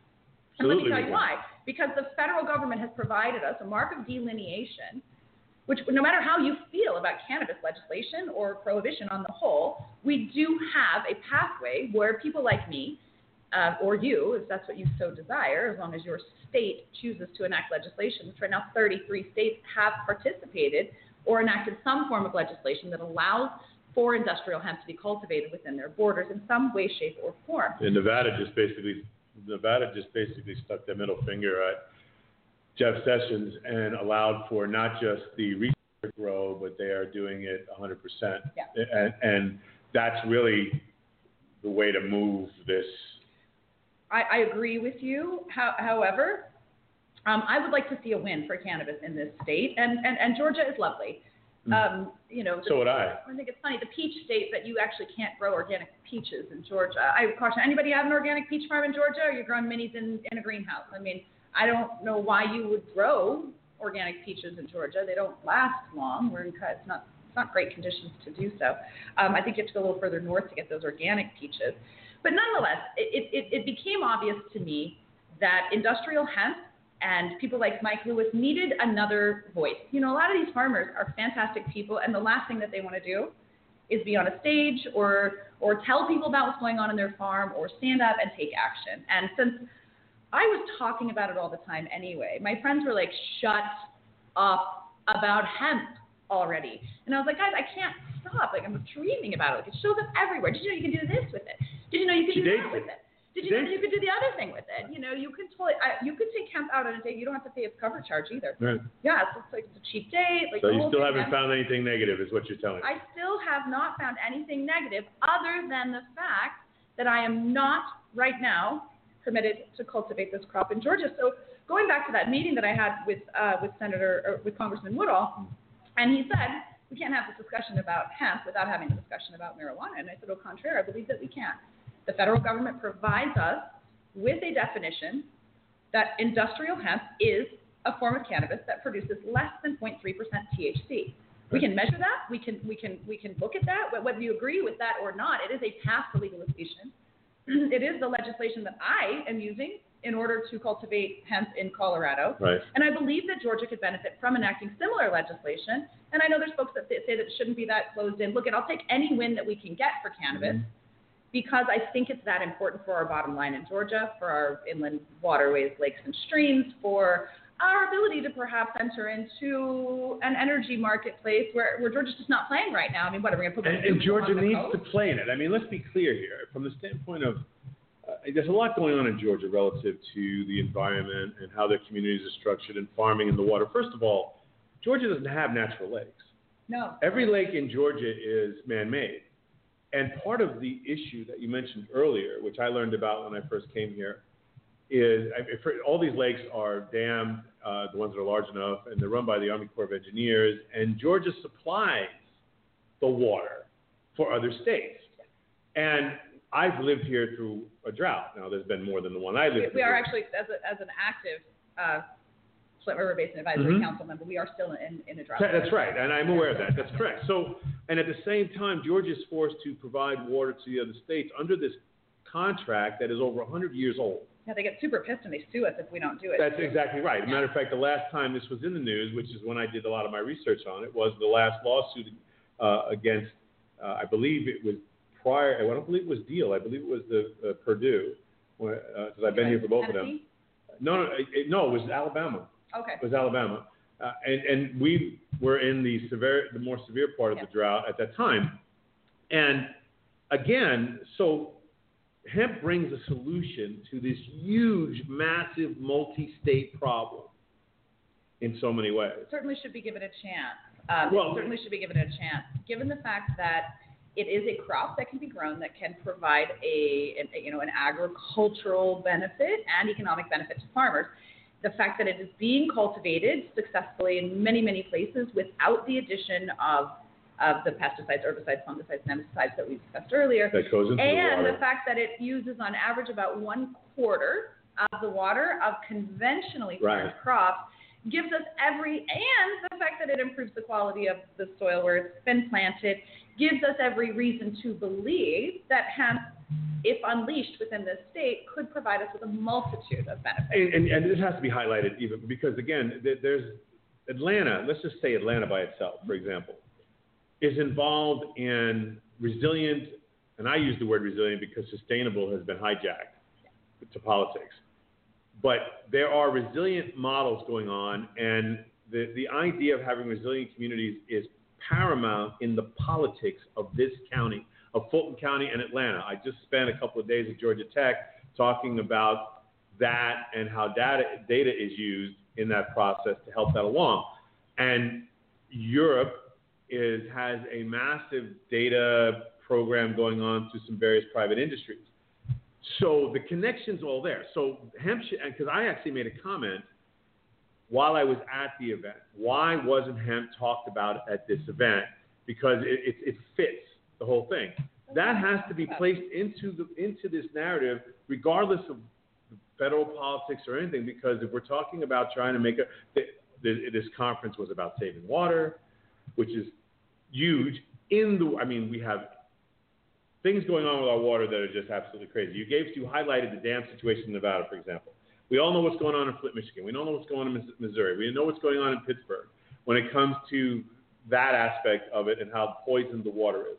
We need to conserve water without question. Yeah. And to grow something with so many uses that take the place of things just to tree production alone. Right. If you just use paper and you're in a place that can grow, Georgia, imagine that. Because there are 3 crops that can be grown in Georgia a year. Folks, if I can grow basil in Georgia, then anyone can grow basil in Georgia. This is tried, tested, and proven. But from the political standpoint, for all the people that are listening in the politics world and from legislation models, there's so many ways to approach this. Atlanta is working on these things right now they need to add hemp to the discussion right now because it cleans up so much of this. I'm a bit of a chatterbox, and I would like to really thank all of those people that serve on the Metro North Georgia Water Planning District with me for always allowing about 30 minutes for hemp on the agenda, even though we never put it on the agenda. I talk about it all the time. And that was one of the things that I spoke to Congressman Woodall about. I said we can have this discussion. I think it stems from just a lack of knowledge. It is. That's all it is. And so that's what I said. Well, not all. Somebody should do this. Somebody should stand up, use their voice, deliver a clear and concise message. I'm working on that clear and concise part about it. But deliver a clear and concise message that simply states that industrial hemp is not one and the same. And any threats or aversions that one might feel from a legal, ethical, or moral dilemma standpoint are rendered invalid. They're moot points at this point. And when people walk in the room from the opposite argument, that needs to be highlighted, that the fact that their argument has no actual basis in fact. And one of the ways that I did that in meeting with Congressman Woodall is I said, kids or adults or whoever would have just as much luck getting high smoking Bermuda grass clippings as they would smoking industrial hemp. Right. So if we in Georgia are not afraid of golf courses, then where is the justification to an aversion to a hemp field? Right. It makes no sense. It doesn't. It makes no sense. The other interesting thing is that even if Georgia enacted legislation now, which we have had two bills that have been drafted, right. Senator Pezzold, and he's right now we've got HB 465. 465. Right. We have had 2 years, I believe, where there was legislation drafted, it did not even get a reading. So what we're doing now is making sure that at least it gets its proper time and that it gets a reading, because folks, we are already. We would be the 34th state if we did it tomorrow. Right. We are already flanked by states that are permitting some form of industrial hemp. All around us, with the exception of Florida. Well, Florida has cannabis. Florida's getting close. Right. Some of the things that I've heard, some of the rumblings that I've heard is that Florida, in participating with some of the for government contracting purposes. Yes, I do have an extensive background in federal acquisition regulations and contracting. You mentioned that to me offline, right? Yes. I usually don't bring that on until it's time to negotiate, right? But Florida, I have heard a lot of rumblings that Florida is working with some of the groups that are historically underutilized for business. That would be a hub zone designation. Sure. Whether that's tribes or sure. socially disadvantaged groups or whatnot, that there are some moves that are being made to help and uplift those communities through this agricultural crop. But we already have it. We already have it in Tennessee. We already have it in North Carolina, South Carolina, even Alabama. Yes. Yes, and that's amazing considering. Between Kentucky and Colorado, they're really killing it. Totally. I mean, just really, the influx. I think one of the last articles that I read said that Kentucky was looking to increase the number of permits that they were issuing to hemp farmers to like over 200 additional hemp farmers just this year. I'm sure those numbers are growing. I hope that they are anyway. Sure. Yeah. And the one thing that's interesting about politically about Kentucky, for example, is you have a couple of federal congressmen, actually senators, that actually sit there and don't argue about it. Now, what's interesting is, and Rand Paul has come out about this a few times, but Mitch McConnell and Rand Paul, they're in charge of the legislation that's in the way. They're at the place. So ideally, but they kind of, the DEA doesn't bother them. Well, isn't that it's interesting that you bring that up, because Chuck Rosenberg, the head of the DEA, at the beginning of April, announced in testimony that the DEA had no interest in harassing hemp farmers who were compliant with the Farm Bill Section 7606. And then they came back and said that CBD oil should be Schedule 1. So what you have is a lot of confusion. Well, no, you don't have confusion. What you have is you have a government entity behaving the way it wants to. Yeah. And they can go into somebody's life, pick and choose when they want to. They've been doing it for decades, just on this issue. They have been doing it for a long time in places that have allowed something to do with it. And if you move it to the cannabis side, you can take Northern California, for example. They had a United States attorney there for a very long time that just wanted to swing a baseball bat over people's heads that were doing legal cannabis according to the state. And she destroyed people's lives in so many different ways. You you have the Department of Children and Family Services and CPSs, whatever their acronym is, all across the country that are using any kind of involvement with cannabis in any kind of way, shape, or form as a reason to take people's kids away. And so this is going on at a degree that's crazy. So the DEA leaves this open. Now they're sued. There's a case, and just a couple of days ago, the DEA asked for the suit to be dismissed because the suit is, wait a minute, how are you going to say that this is, all the things that you just talked about are part of the lawsuit. Sure.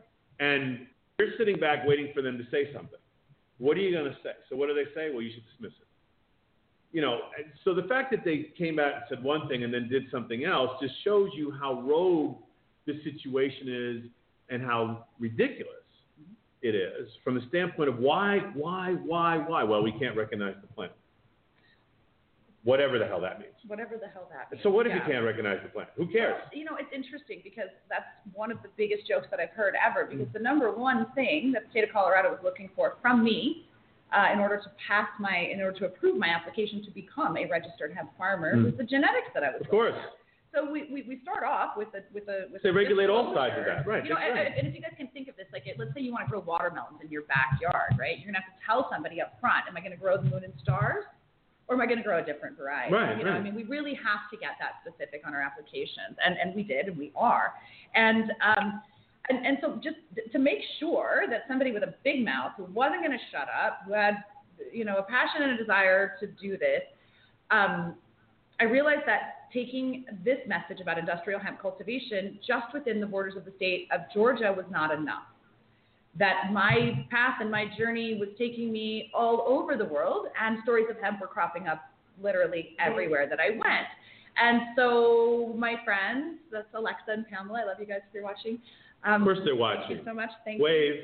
Well, one of them's in Serbia and one of them's in Barcelona. So okay, we had the technology. We have Serbia, technology there. now. I love you guys. They looked at me and they said, are they growing hemp in Serbia? Because like, if not, they need to change their job. They were like, shut up if you're not going to do something about it. And I love them for inspiring that way. Like really, Good really. They said, you know what? Them. We are already fans. So if you want to sit here and preach to us, that's fine. But what are you going to do about it? And on January 1st of this year, I founded a group called Indie Hemp. And decided that I made a plea for action, like, hey, if you live on planet Earth, you really need to know about this group. It's this really cool crop. I found out about it. I want to tell you too. So my early supporters, I want to thank all of you so much, and everybody who's there today. You know, we started, I'm going all over the world, and I am doing a guided tour of all things hemp. Now, I've heard estimates that there are as many as 25,000 to 50,000 different uses for industrial hemp.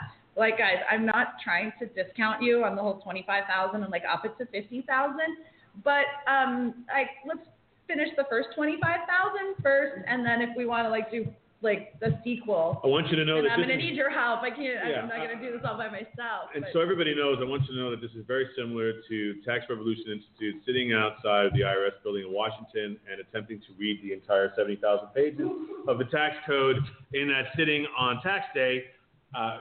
Obviously, we did it. We need to do it. And this is jump in. If you know anything about hemp, essentially what this is, submit a use to Indie Hemp. Please. Because this isn't just some flip thing. This is an accurate use of the plant. It's a library essentially. So let's prove that I don't care. Let's prove it's 5,000. Let's prove it's whatever it is.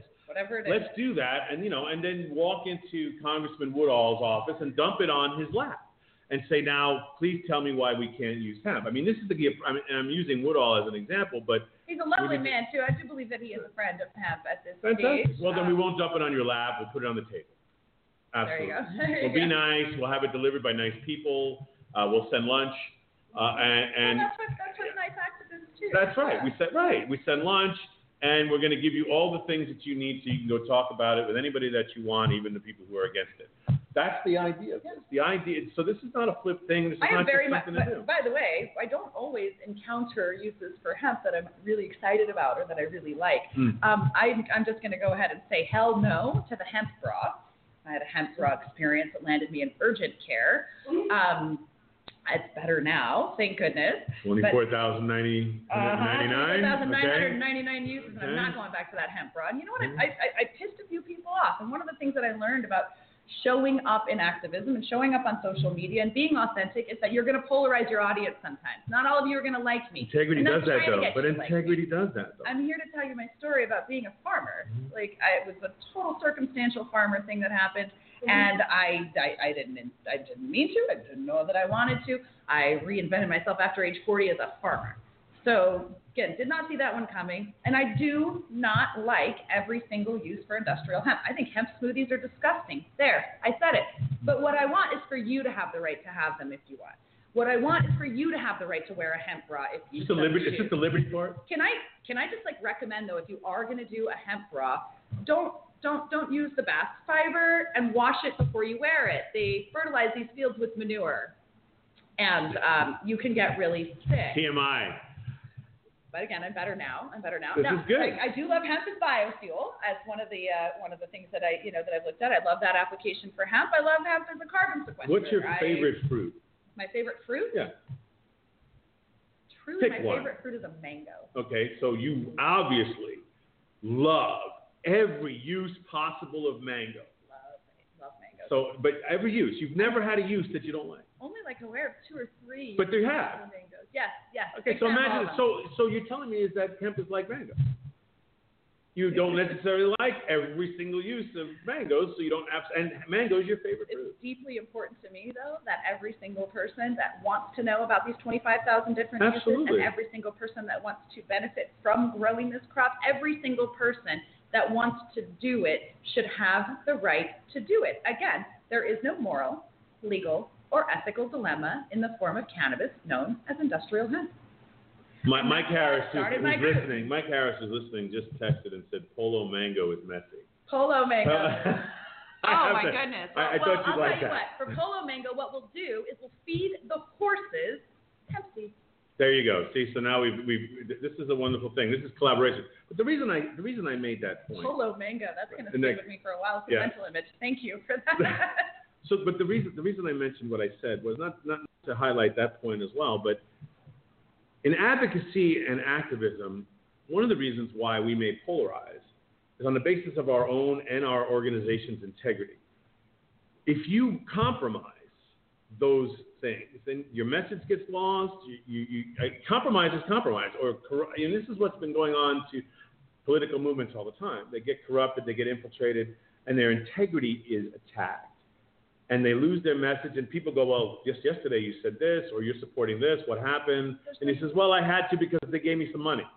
That's not how it is. Right. Yeah. And so I mention this because you saying that is important because that's not the message. The message is there's no legal, no moral, no ethical dilemma in using hemp, and on that basis alone, and there's no force involved, and on that basis alone, from a liberty standpoint, constitutional standpoint, on born standpoint, let me do what the hell I want, get out of my way, I'm not hurting you, basically. And we're not quite there yet. However, we're taking baby steps, and I'm looking forward to that next time. Real small baby steps. Again, I'm very, very limited on what genetics I can cultivate. Right.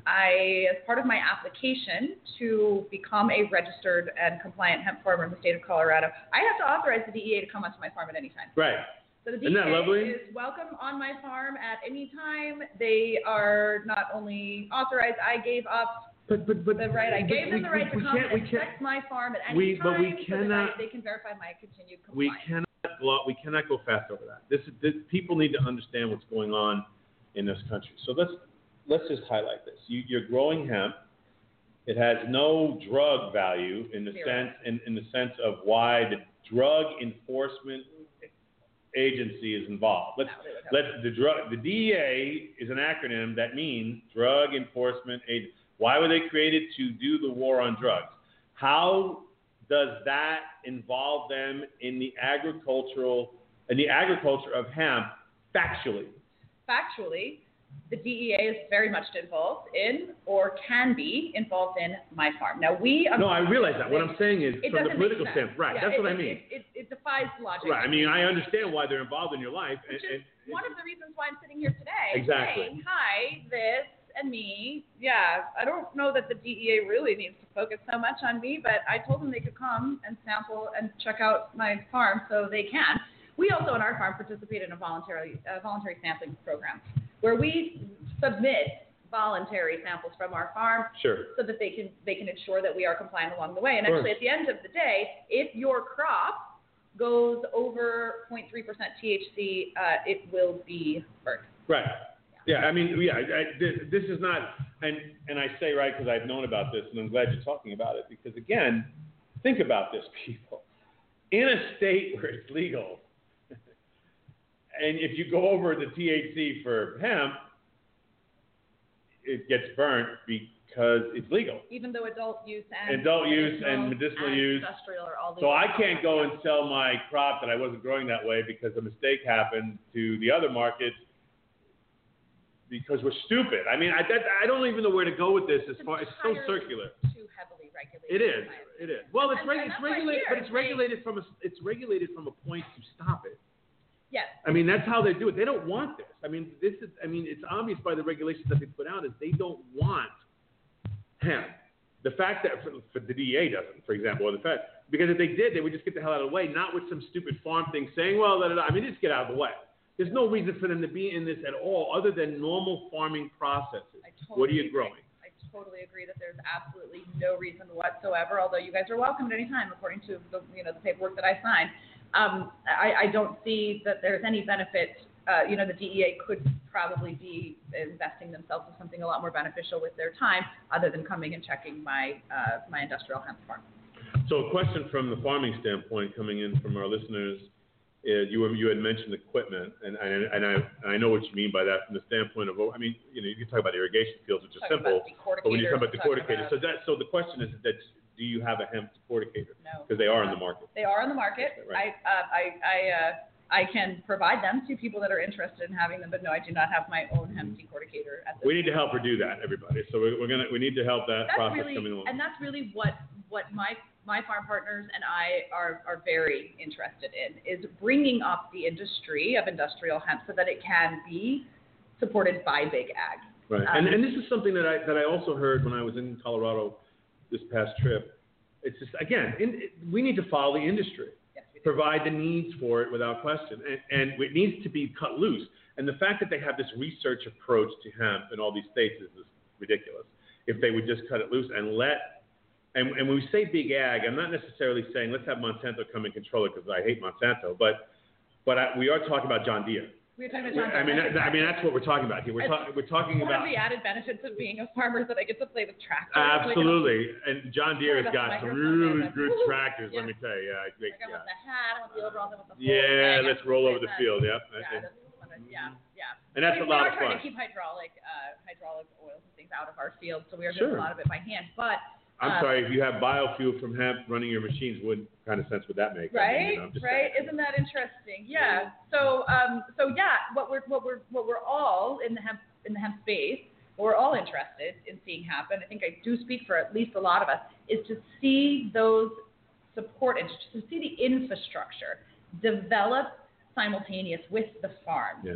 We do find ourselves with a lot of surplus material at the end of years, and farmers don't know what are we going to do with this crop now. And so that's part of the group, Indie Hemp, is, well, what do you want to do with it? The possibilities are really, I mean, I suppose there is a limit to it, but I've been at this since January 1st, and I think I've only covered like maybe 30 different applications for hemp. So we're by no means at the tail end of this.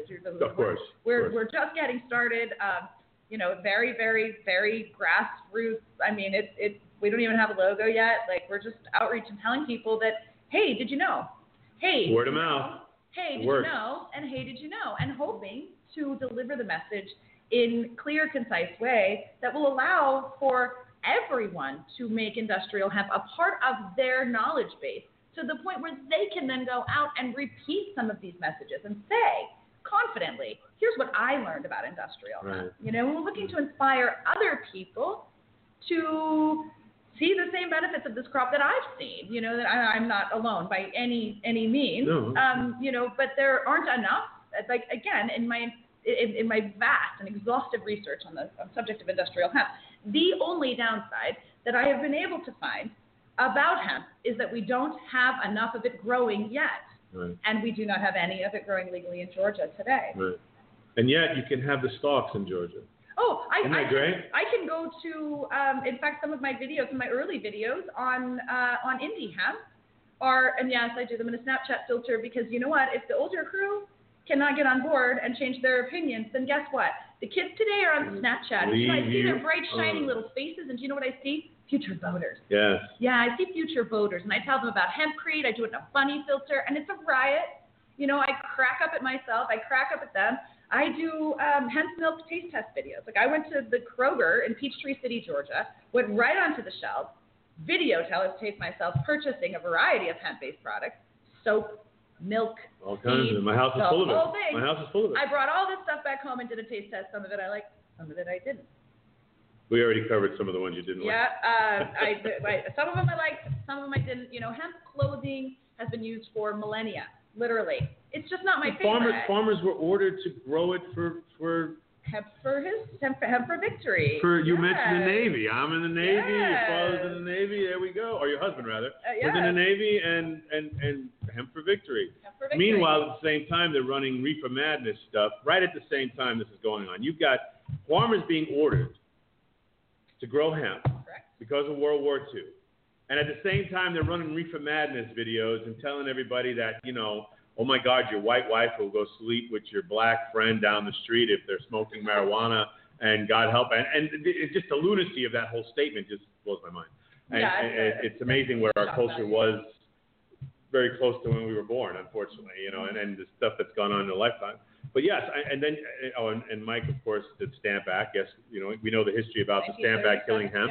Yeah. You know, all of that, and that's also a good dimension, of course. Thank you, Mike. So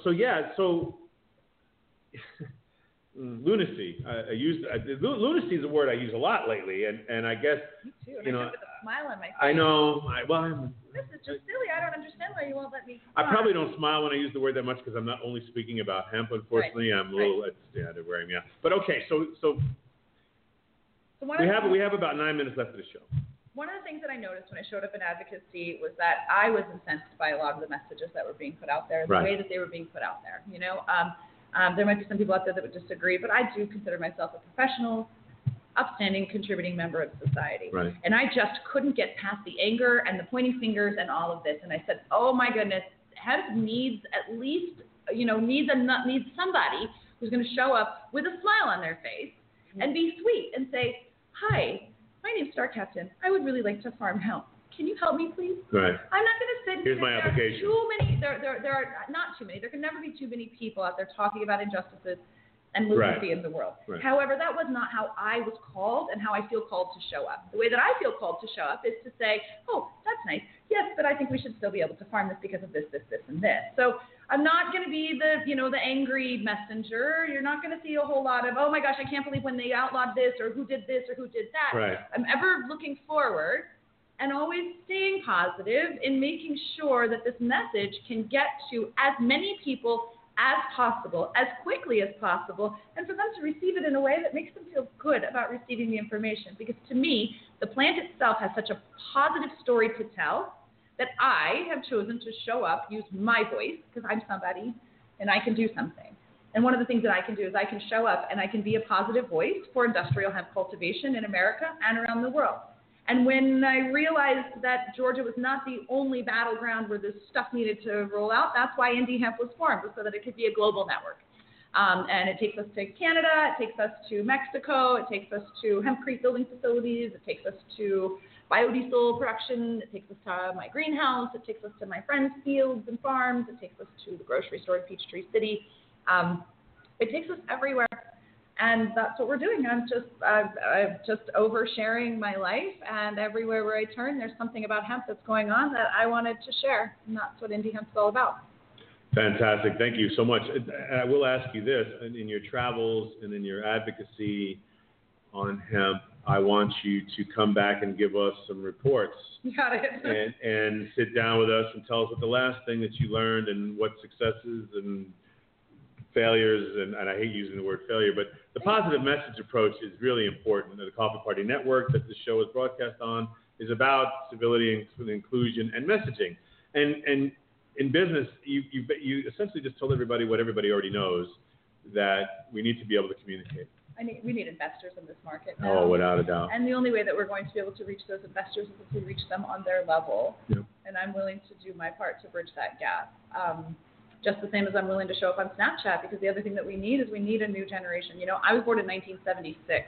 I was a product of one of the first graduates of the DARE program. Sure. And I was raised to believe that everything about cannabis was bad. And why? Well, because it was a drug and it would get you high, and then your brain would look like a fried egg in a frying pan, and that was that. Yeah, I remember the fried egg commercial Absolutely. thing.